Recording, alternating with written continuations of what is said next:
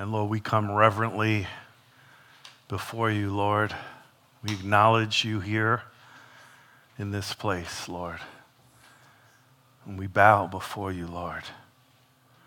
And we thank you, God, for making a way, a living way, new and living way, Lord. You've given us access to this holy God that dwells in unapproachable light. Yet you've made a way, Lord.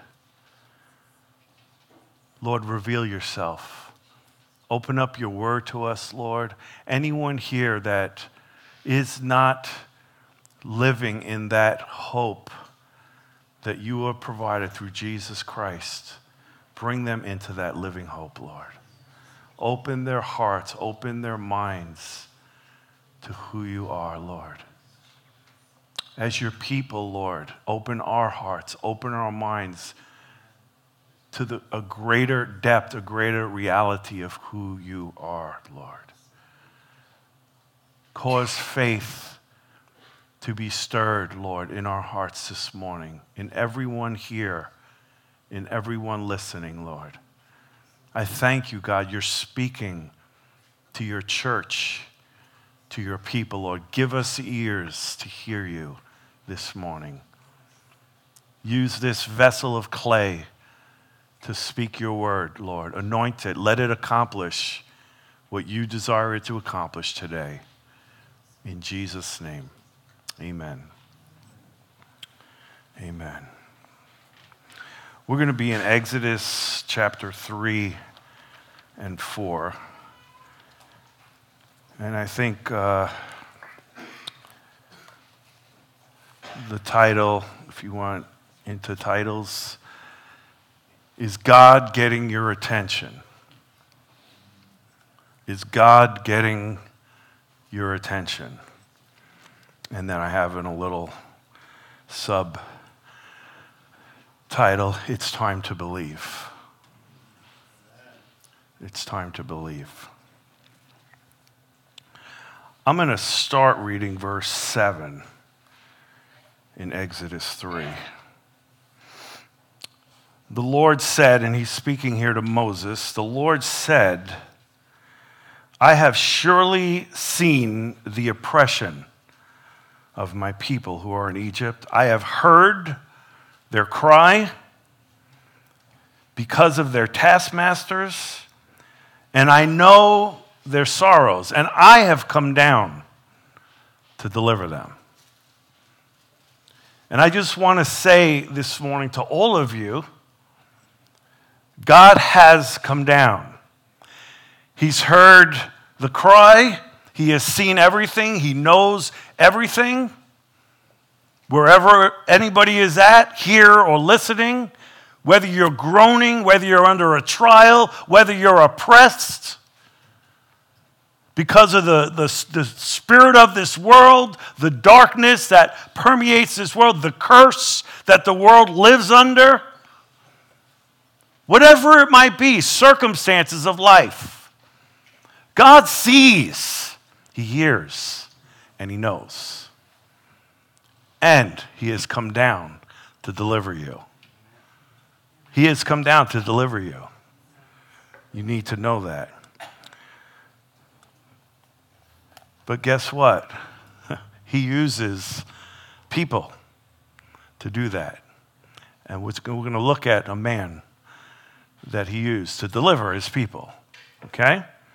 So starting here in verse 1, we have Moses. And it says he was tending the flock of Jethro, his father-in-law, the priest of Midian. And he led the flock back to the desert, and he came to Horeb, the mountain of God. So just a little backdrop. This is 40 years, actually 80 years later from the time Moses was born in Egypt, where God saw, he heard, he knew, and he put faith in Moses' mother. When the Pharaoh of Egypt was killing all the firstborn, he put faith in her to take this baby Moses and put him in a bulrush, like a little tiny ark made of wicker, whatever they had back there, put it in the river, and the Pharaoh's daughter found it. And his family raised him for 3 months, and he was raised in the house of Pharaoh. And he was learned in all the Egyptian ways. He became a prince. He was in the palace of Egypt for 40 years. But then he recognized his own people, the Hebrews, and he tried to take matters into his own hands and murdered an Egyptian that he saw attacking one of the Hebrew people, Hebrew slaves of that time. And then a day later, he sees two of the Hebrews fighting, and he's like, hey, what are you doing? We shouldn't be fighting one another. And they said, oh, what are you going to kill us like you killed that Egyptian yesterday? And he got scared and he fled. So 40 years in Egypt, then he goes to Midian and he's there 40 years. And life has gotten good. He settled down. He escaped Egypt. And I would think after 40 years, he got comfortable and he's out there and he's tending sheep. He's got a family, right? Life is good. I'm safe. Praise the Lord. My family's safe. Praise the Lord. But God had other plans. God's going to get his attention. Watchman Nee said this. You see, God had something for Moses to do, but Watchman Nee said this: no one is equipped to work simply because he's learned some teachings. The basic question is, what kind of a man is he? The basic lesson we must learn is to be transformed into a vessel fit for the master's use. And you know what? God took 80 years. 80. To prepare this vessel for this moment. And he still had to prepare him. He's still not done with him.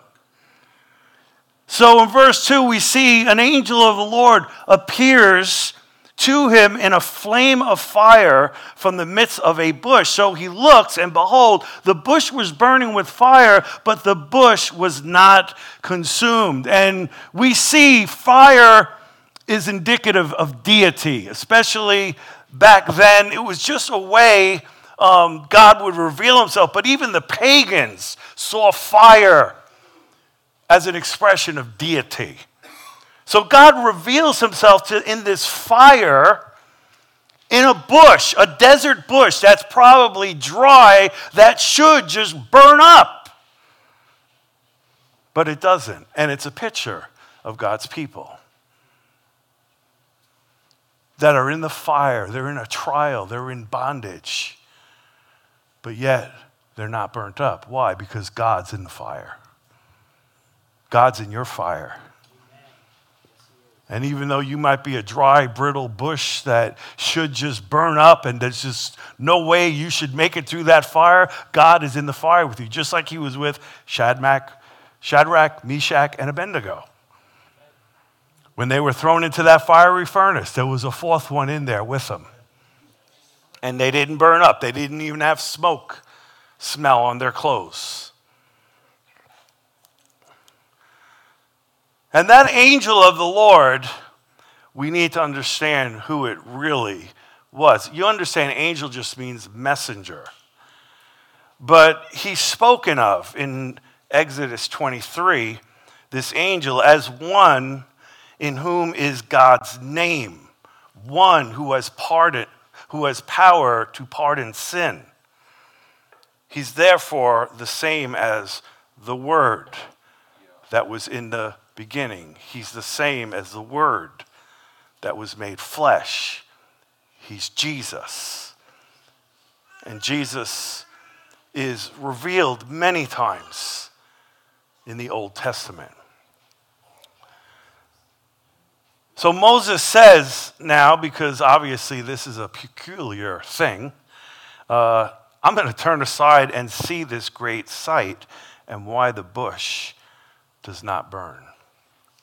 Now, our brother Justin shared a message Friday night wonderful message, and it was really out of that I sensed, Lord, this is what you're speaking to us, and God laid this on my heart. Many ways confirmed it, but the whole thing is really God saying to us, do you believe me? Do you trust me? I have things for you to do. Quit looking at yourself. Quit looking at the circumstances.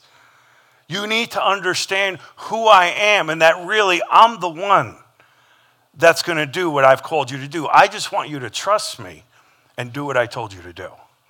And it really is, like I said Friday night, he is wanting us as his people to step up, to come to another level in our faith. And that comes through fire, it comes through trial, but it also comes through revelation. Okay? And so we're going to see it's very important. When God is getting our attention, whatever he is doing in your life right now, it's him, he's getting your attention. But you have to do like Moses, you have to turn aside. Turn aside and see what it is that is getting your attention. And it's God. And he has things he wants to say to you, just like he wanted to say things to Moses. Now, I want you to think about your life, all of you. And I know I can look at my life and I can see God's hand. I could see how God pursued me. My whole life, even without me understanding it, all of you here, every single one of you, whether you know the Lord or not, God knows you.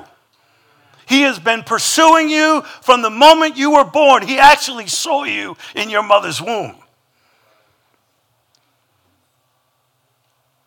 And he is about saving souls.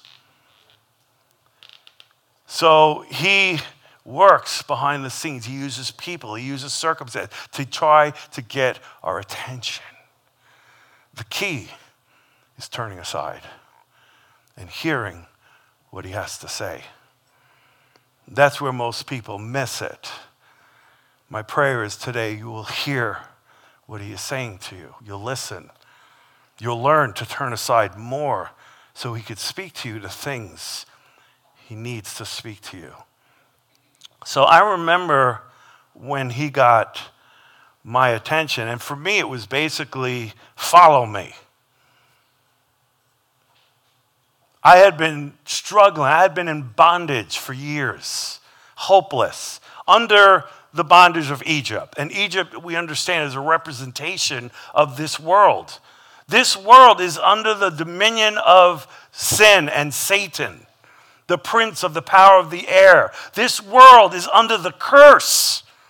Jesus frees us from the curse. Even though we who are saved still have to live here, we're freed from that curse. We should be able to walk above. He has given us all things to deliver us from the lust of this world. He calls us out. That's what saints means, called out ones. We're called out of this world. He delivers us, just like God delivered the children of Israel out of Egypt and brought them into the promised land. Now, we're not in the promised land yet. We're still journeying, but it's coming. Jose's there, man. He's enjoying it. I'm so happy for him. This is Rose's dad. He just passed a couple of days ago. He's dancing on the streets of gold. Praise the Lord. But I remember that. Boy, did he get my attention. I'm the type, I need like a 2x4 across the head. So he had to let some serious circumstances in my life over and over and over again. And it wasn't until he got me out of New York, and brought me to Kentucky that I finally listened. And he basically said to me what he was saying to me all along. I just couldn't hear him. Follow me, forsake everything. Walk away from your life in this world and follow me. Because that's what it means to be my disciple.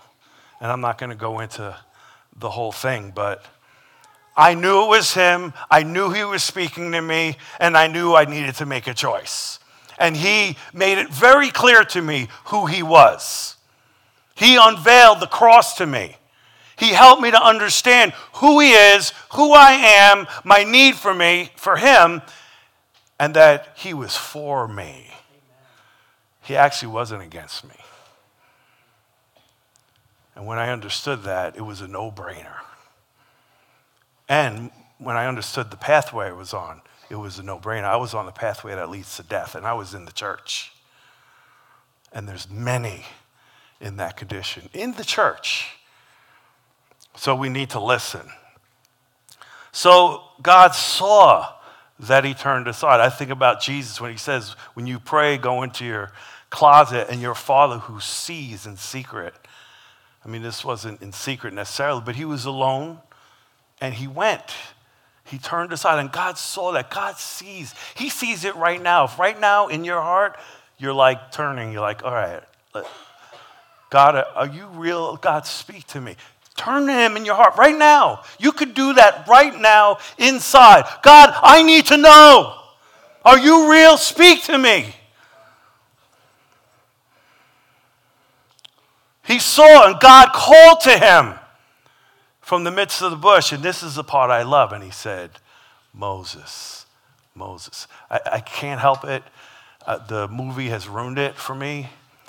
Or I hear, Charlton Heston, when the movie in Ten Commandments, I hear that voice, Moses, Moses. I don't know who they got to do that voice, but someone that I guess was trying to sound like, I guess, how God should sound. I don't know. But I picture it in a more endearing term. Moses, Moses. I know that's how he called me. He doesn't just say his name once, he says it twice. He wants them to make sure, I know you, Moses. I know you by name. He knows you by name. When, God doesn't see us in a crowd. I don't know all of you intimately. I mean, I know most of you. I know most of your names and all that. Think about God. He knows every person on the planet's name right now, and he's very intricately involved about every single aspect of their life. Okay, now think about that a little bit. I see some smoke. Yeah, that's who our God is. He's beyond human thought, but he is able to do that. So you're not some random thought. He knows you. He knows you by name. And when you turn aside, he calls you by name. You need to know that. You're not just an accident. You're not just here by accident. There's a God who created us, and he knows you. He loves you. He's not out to take and somehow ruin your life. He's trying to save you. He's trying to help you. He's trying to give you what your heart, your soul needs.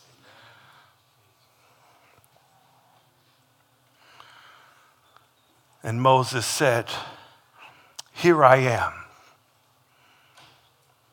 Here I am. And we'll see as we draw near to him, he will draw near to us. And like I said, that's an effectual call. When the Spirit of God calls us by name. It's very, very personal. And as I was studying this, I had the young people, the kids here in this church in mind. Kids, he calls you by name. Listen to him.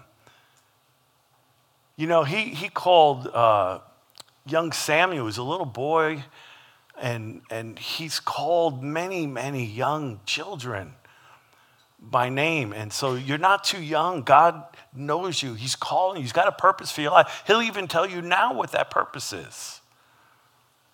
Be open. I think kids can hear him better than we can. They're just more simple. They haven't got smart like us. Except for the teenagers, maybe. They're real smart. Right? They know everything. Boy, do I remember those days. I didn't know anything. Now I really don't know anything. The more you get to know him, it's just true. So, this is important now, verse 5. He says, Hold it, hold it. Don't draw near to this place. Take your sandals off your feet, for the place where you stand is holy ground. That is telling us something about God. And I couldn't help but think about it as we were worshiping and as we gather in his name, and how many times, sometimes it becomes a circus. And it's just so flippantly we can make church when we don't understand like who it is we're meeting with. And that's not to say there's not times of dancing and singing and joy. That's part of it. But there should always be a reverence, an understanding of who it is we're coming into his presence. Just something inside. It's a knowing. It's a respect that he deserved that I think we've lost in many ways in the modern church. He's my buddy. You know, I can just come in swaggerly to church and unprepared, you know, and just walk in, hey, God, I'm here. What do you got for me? You know, thank God he's so lowly and he humbles himself and he comes anyway and still speaks to us and still condescends to us. He's very merciful, and he's doing that with Moses. He's trying to help him. You know, and so to put off the sandals, it's just an act of reverence. You know, he's holy. We must regard him as holy. And we see pictures of this in Scripture, and it's God showing us that we do need to understand who he is. I mean, in Leviticus 10, we see where this phrase comes from, I must be regarded as holy. It's when Aaron's sons went into his presence and they didn't do everything right. And it's because they were drinking. They were intoxicated and they got sloppy in the Lord's presence. And this is what happened. It says, then Nadab and Abihu, the sons of Aaron, each took his censer and put fire in it, put incense on it. They offered profane fire before the Lord. It wasn't proper, which he had not commanded them. So listen, so that same fire that didn't consume some now goes out from the Lord, and it devoured them, and they died before the Lord. And Moses said to Aaron, this is what the Lord spoke, saying, by those who come near me, I must be regarded as holy. And before all the people, I must be glorified. So Aaron held his peace. So we have a responsibility before the world, before others, before our brothers and sisters, to honor him, because when we don't, we bring him down and we make him something he's not. And thankfully, you know, fire doesn't come out. If it did, there'd be a lot of deaths in here. Thank God for Jesus. Thank God we got a covering and we don't burn up. I liken God to this. He's a furnace and I'm a speck of dust. Take a speck of dust and throw it in a furnace. But yet, I don't burn up. And it's only because of Jesus. That's it. So James said this in verse 6. God resists the proud, but he gives grace to the humble. Therefore, submit to God. Resist the devil. He will flee from you. Draw near to God. He will draw near to you. But cleanse your hands, you sinners. Purify your hearts, you double-minded. Lament, mourn, weep. Let your laughter be turned to mourning and your joy to gloom. Humble yourselves in the sight of the Lord, and he'll lift you up. Amen. So come humbly before God. Again, we've been given access into the throne room of God. That's what a new and living way is. That's what Jesus did on the cross. He's given us access to this holy God that we could not approach. There's nothing that could cover us. There's nothing that could protect us from his holy fire. But yet the righteousness of Christ helps us to stand in his presence. Wow. So we come boldly, confidently, because of Jesus. It's the only reason. So verse 6 now, he says, he reveals himself. I am the God of your father, the God of Abraham, the God of Isaac, the God of Jacob. And Moses hid his face, and he was afraid to look upon God. So again, there's this holy reverence for God. And I want to say to you what I said earlier. God wants you to understand who you are coming to. He wants you to understand that. I am the one true God. I am the creator. I am the one who's called you out as a people to glorify my name in the earth. And he's speaking to you today. I've called you out. You're to glorify me. You're to proclaim me to the world. We need a personal revelation of Jesus Christ. You cannot exist on someone else's revelation. You can't exist on my revelation. I can share with you what he's made real to me, but it will not be real to you unless you own it for yourself. Unless you turn aside. Unless you cleanse your hands, purify your hearts, draw near to God in humility. And listen and let him reveal himself to you. That's why I was reading about a ministry, a big ministry, international ministry. The leader, we find out, has been in sin for years, supposedly. They're still investigating, but so many people have fallen away from the faith. Why? Because their faith was in a man. And men are imperfect.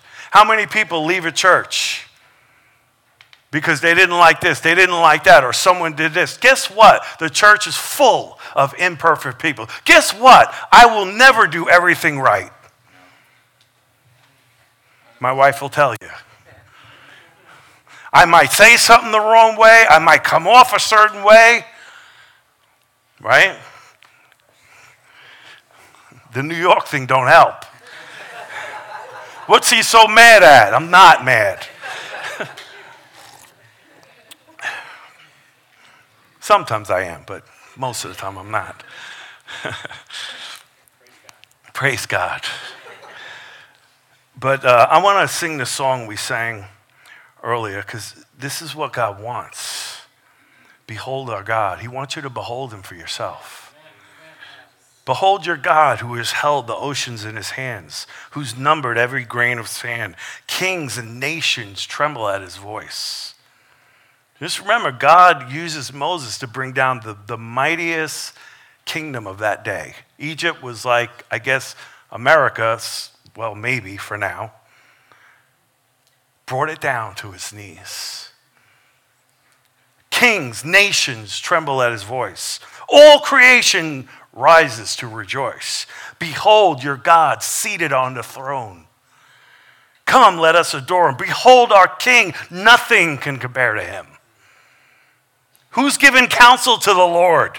Who can question any of his words? Who can teach the one who knows all things? Who can fathom all of his wondrous deeds? Behold your God. But yet, this God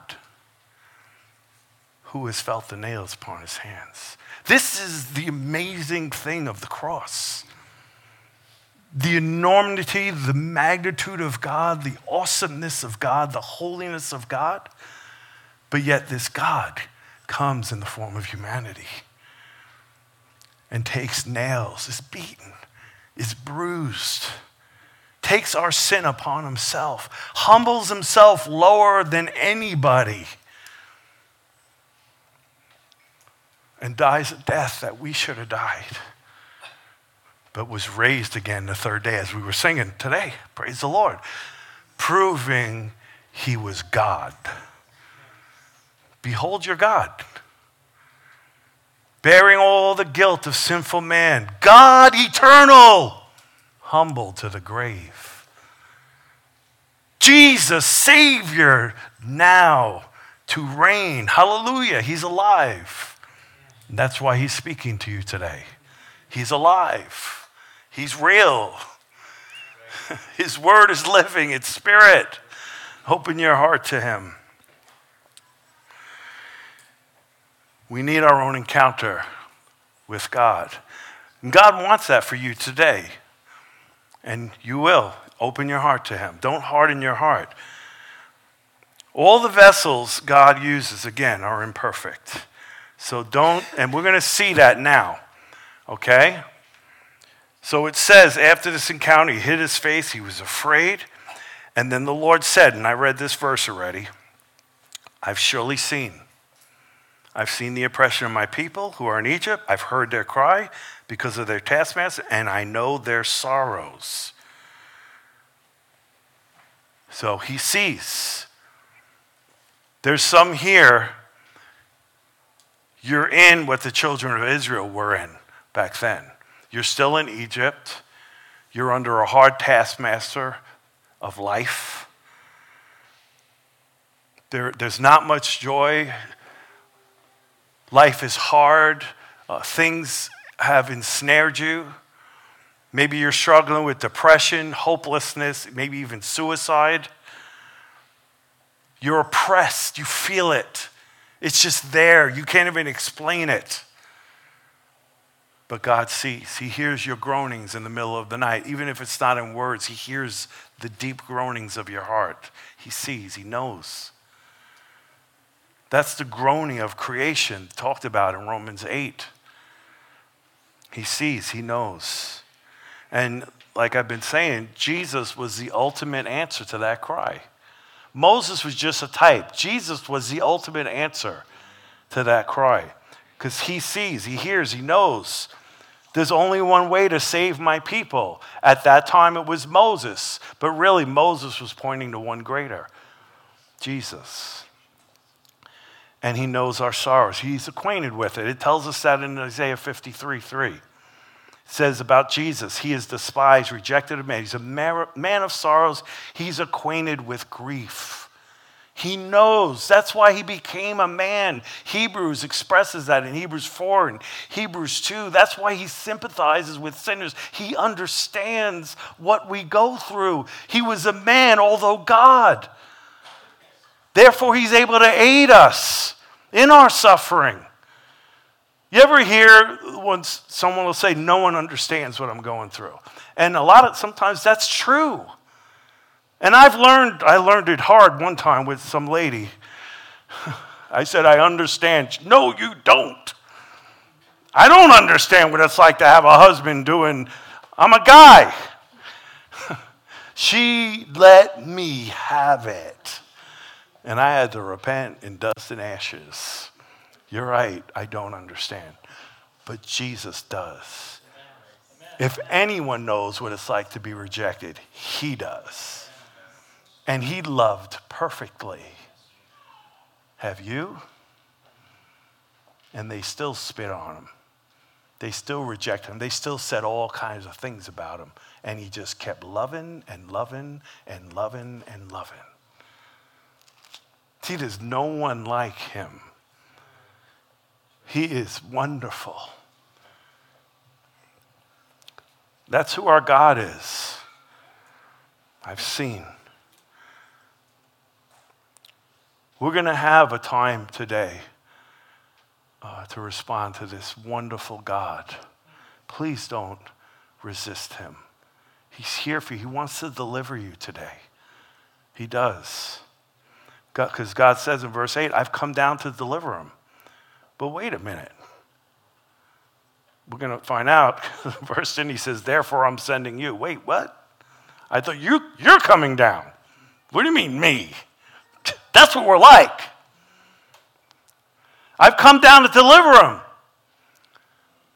out of the hand of the Egyptians, to bring them up from the land to a good and large land, to a land flowing with milk and honey, to the place of the Canaanites, the Hittites, the Amorites, the Perizzites, the Hivites, the Jebusites. Now therefore, behold, the cry of the children of Israel has come up to me. I have seen the oppression which the Egyptians oppress them. Come now, therefore, and I will send you. you to Pharaoh, that you may bring my people, the children of Israel, out of Egypt. People, just because we're in the lifeboat, it doesn't mean there ain't people still in the water drowning.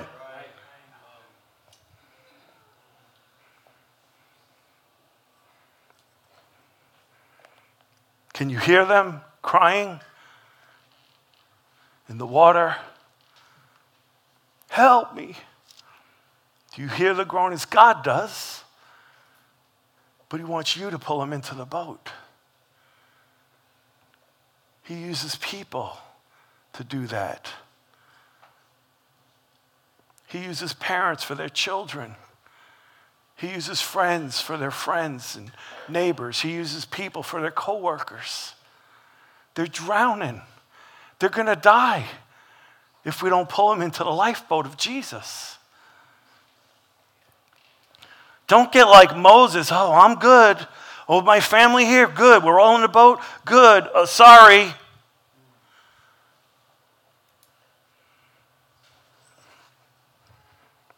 Do you hear him? God does. Moses said, who am I that I should go to Pharaoh, verse 11, and that I should bring the children of Israel out of Egypt? It's not about who you are. It's about who he is. And I'm not going to go through it, but we go on this journey that, like Justin took us on with Gideon, back and forth. I mean, God's doing miracles. He turns his hand leprous. He sticks it in. It comes out. It's clean again. Over and over. Show me it's real. Show me you're real. Prove it to me. And God's doing all his tricks for him. Miracles.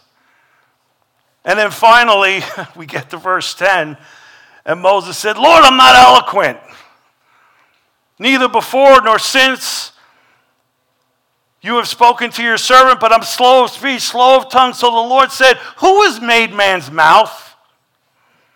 Who makes the mute, the deaf, the seeing, or the blind? Have not I the Lord? Now therefore go, and I'll be with you, and I'll teach you what you should say. Now, Stephen, in the book of Acts that we looked at, Stephen said, wait a minute. He said Moses was mighty in word, indeed. What's up with that? Well, there's three possibilities there. There's a possibility he did have some kind of speech impediment, but I think more possibly, let's remember, he was in Egypt 40 years, didn't speak Hebrew. Then he was in Midian. They had a mixture. It wasn't the pure Hebrew, so maybe he wasn't comfortable in the Hebrew. I don't know what it was, but you know what? It doesn't matter. We want to get hung up on that. It doesn't matter. The work had nothing to do with eloquence or ineloquence. It was not to be measured, determined by personal gifts. The moment, therefore, that he had turned his individual talents, Moses, the moment he began to look at himself, he lost sight of the great end which he was called to accomplish. He got his eyes on himself. He's not looking at God. He's not beholding God. So then he says, and man, do we do this. Oh, my Lord, please send by the hand of whomever else you may send. Now, some commentators say he's talking about Jesus.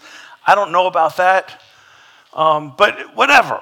Doesn't matter. Again, send someone else. Now, so I'm going to share a little story.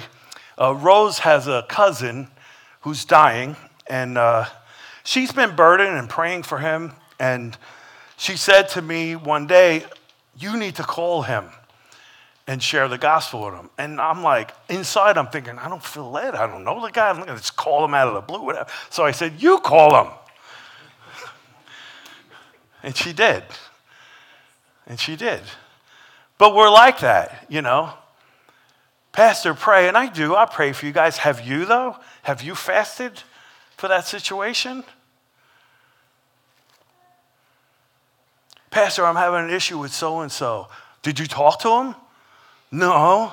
Well, go talk to him. What do you want me to do? Send someone else. So she got on the phone, and it turns out we have friends that live in the same complex. It's in South Carolina, Tom and Lynn Blangiardo, and the Lord worked it all out. And Lynn's a retired nurse, and Tom's totally evangelistic, and so they're going over there. God knew who to send. He wasn't sending me. He had something for her to do, and she did it, and God blessed it. Yeah. I could have called him, and he'd been like, who are you? What do you mean I need Jesus? No, that's not how God's going to do it for him, obviously. And he doesn't need me to save that guy.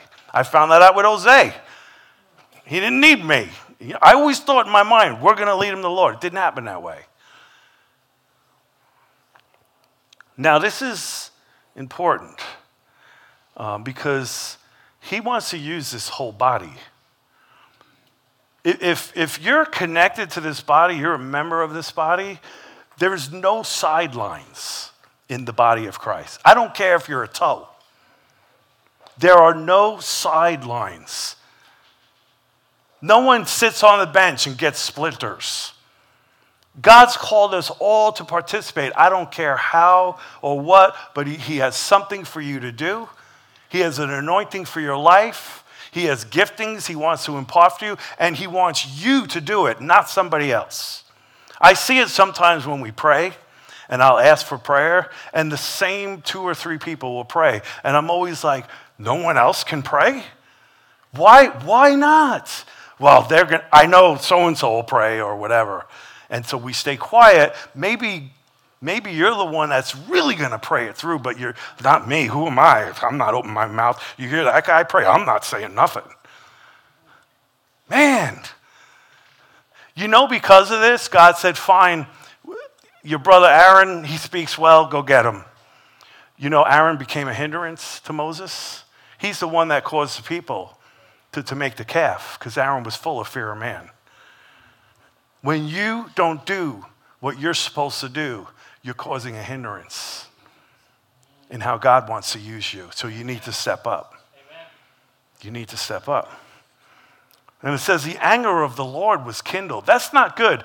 The anger of the Lord, we read a couple of times in the Old Testament, was kindled, and thousands of people died. Again, it just shows who we're dealing with. Like, I don't want the anger of the Lord kindled against me. It means his displeasure when we don't believe him, when we're not obedient. And he said, is not Aaron your Levite, your brother? I know he can speak well. And look, he's coming out to meet you. When he sees you, he will be glad. So I'm just going to finish with this, okay? God is calling us to a walk of faith. Has nothing to do with you. Has everything to do with God and the people he wants to send you to. Nothing to do with you. Listen, Moses, who am I? When he said, who am I? He's nobody. He's a vessel God chose. And we're all chosen ones. We're all chosen by God. When you give your life to Christ, you become a vessel. But we're told you make your vessel fit for the master's use. And that's why it says, depart from iniquity. Come out of the world. Draw near to God. Humble yourself. Cleanse yourself. Let my work and what I have for you manifest itself through your life. Because your vessel, it's mine to do with what I want to do with it. I have a purpose for you. Whether it's raising your kids, whether it's praying, whether it's teaching Sunday school, whether it's, worship, whatever it is, he's got a purpose for you. And it's to strive together as a body for the sake of the gospel and for the sake of souls. And I'll keep saying, there is no other reason for us to be here. We're not to kick back by the mountain tending our sheep safely while people are dying around us. American Christianity, sorry to say, a lot of times teaches us that. Let's just go to church. Let's just have the good life. And yeah, we got God and my family's good. And yeah, the rest of the world, all those people, well, God, yeah, help them, Lord. We walk by them in the street. We're just like the religious people. Jesus said, the Levite, the example he gave us of the Good Samaritan. We see it all day. Maybe even we hear it. We get burdened maybe a little here and there, but we do nothing about it because that's not my calling. I'm not going. The pastor will do it, or so-and-so's doing it. I'm not doing it. Who am I? It's a walk of faith. Moses' life from beginning to end was a walk of faith, and we see that in Hebrews 11:23. By faith, Moses, when he was born, was hidden 3 months by his parents because they saw he was a beautiful child. They were afraid of the king's command. By faith, Moses, when he became of age, refused to be called the son of Pharaoh's daughter, choosing rather to suffer affliction with the people of God than to enjoy the passing pleasures of sin. By faith, he forsook his life in Egypt. It's a picture of the world, and he had it all. He was up there. He was in the palace. He had everything. And what does it say? He saw the reproach of Christ. He understood to follow this God. It means suffering because my people are suffering. It means I'm entering into their suffering. But yet, I see the suffering better than all the riches of Egypt. He obviously had a sight of something. And it was really the eternal. That's the only way you can do that. Now again, it's not like I'm bashing the American church, but the gospel has gotten so watered down. A lot of the times, the way the gospel is presented is, God's just going to make your life better. So we want to help people see the blessing, and if they see the blessing of following Christ, maybe they'll come down and pray that sinner's prayer. But we don't even do that. We just tell them to welcome Jesus into their life. No, Moses saw, this means a cross for me. This means death. This means suffering. But you know what? It's worth it. It's better than all the riches of Egypt because that's going to fade away. I have an eternal reward. And only God can make that real to you. And my prayer is He will make it more and more real to you so you'll joyfully suffer the loss of all things in your life and joyfully give your life for His sake and come out of this world with all of its allurements and attractions. Come out of her, my people. Her destruction is near. And there's a warning there in Revelation chapter 18. Come out of her lest you share in her judgment. Come out of her. So, by faith, when he became of age, refused to be called the son of Pharaoh's daughter, choosing rather to suffer affliction with the people of God than to enjoy the passing pleasures of sin, esteeming the reproach of Christ greater riches and than the treasures in Egypt, because he looked to the reward. By faith, he forsook Egypt, not fearing the wrath of the king, for he endured as seeing him who is invisible. By faith, he kept the Passover, the sprinkling of blood, lest he who destroyed the firstborn should touch them. By faith, they passed through the Red Sea as by dry land, whereas the Egyptians, attempting to do so, were drowned. Hallelujah. We have been given great and precious promises.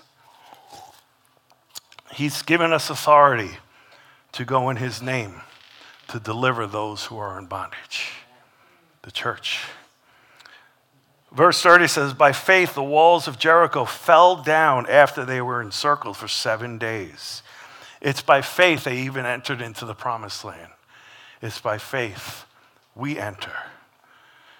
Well, I'm not Moses. I'm not Moses. I'm just Christian. I'm just David. I'm just Rose. I'm just Michael. I'm just Frank. Brenda, Ken. I'm not Moses. What do you want from me, God? Who are you? You're Christian. And just like he called Moses, he says, Christian, I got your attention? You listening to what I got to say for you? I want to use your life to rescue others. Doesn't have to be a whole nation. How about one? Can we start with one? I want you to pray through for someone. I want you to fast for someone that's in bondage. You think you can do that for one person? Deny yourself? Believe God for them that are still in bondage, that are practically taken captive by the devil? Are you willing to suffer for them? That's what Jesus did for us. That's all he's asking. Get out of your heads. It's some grandiose thing.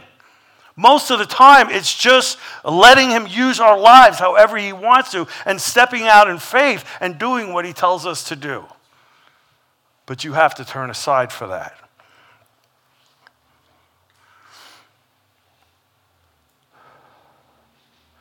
Someone said to me the other day, and he's a man of God, he preaches the word, but I totally disagreed with what he said.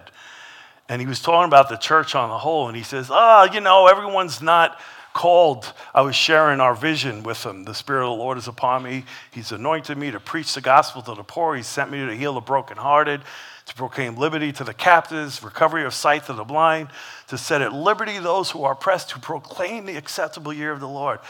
And, he's basically saying, these are just church people. Not everyone's called to that, and that is just not true. We are all, Paul says, striving together, all of us, for the gospel. And that's all that is. We're all to participate in that, whatever that looks like. He's called me to be a pastor. He hasn't called, are all pastors? Paul says, no. Some serve tables. It's all different ways God uses us. Just be open.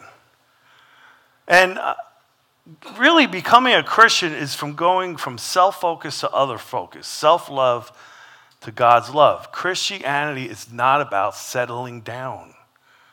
We're sojourners. We're passing through here. So I'll finish with verse 7.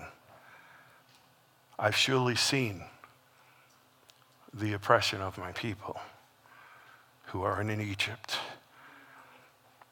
God sees Meadowview. He sees across the street. He sees next door. He sees the counseling center. He sees the places we go and our workplaces. He sees the whole world and he groans. He hears the groans, the cries. He knows and he wants us to go. He wants us to go to them and share the love of Christ. I guess we can have an okay life and maybe make it to heaven. I don't know. But all I know is I want to be able to present something to God. I want to see people in heaven that I didn't even know say thank you. We were thinking about that with Jose. I know he's going to give her the biggest hug because Jesus is going to probably say, or has said, do you know how many years Rose prayed for you? Welcome, Jose. And all the other people. Don't you want to meet someone that said, man, that day, you don't even know what you did. But God used that, and I'm here because of you.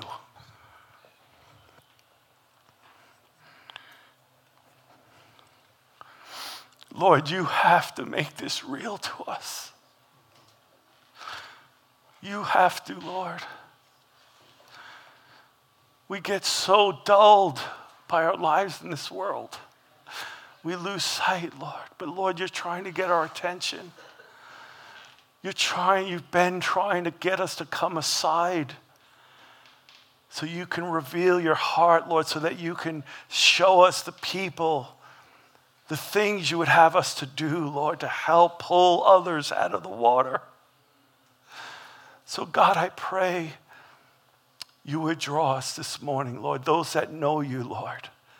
Awaken us to the reality of that, Lord. I pray, God, we're believing this year, God, many are going to step into more of what you would have them to do, whatever that is.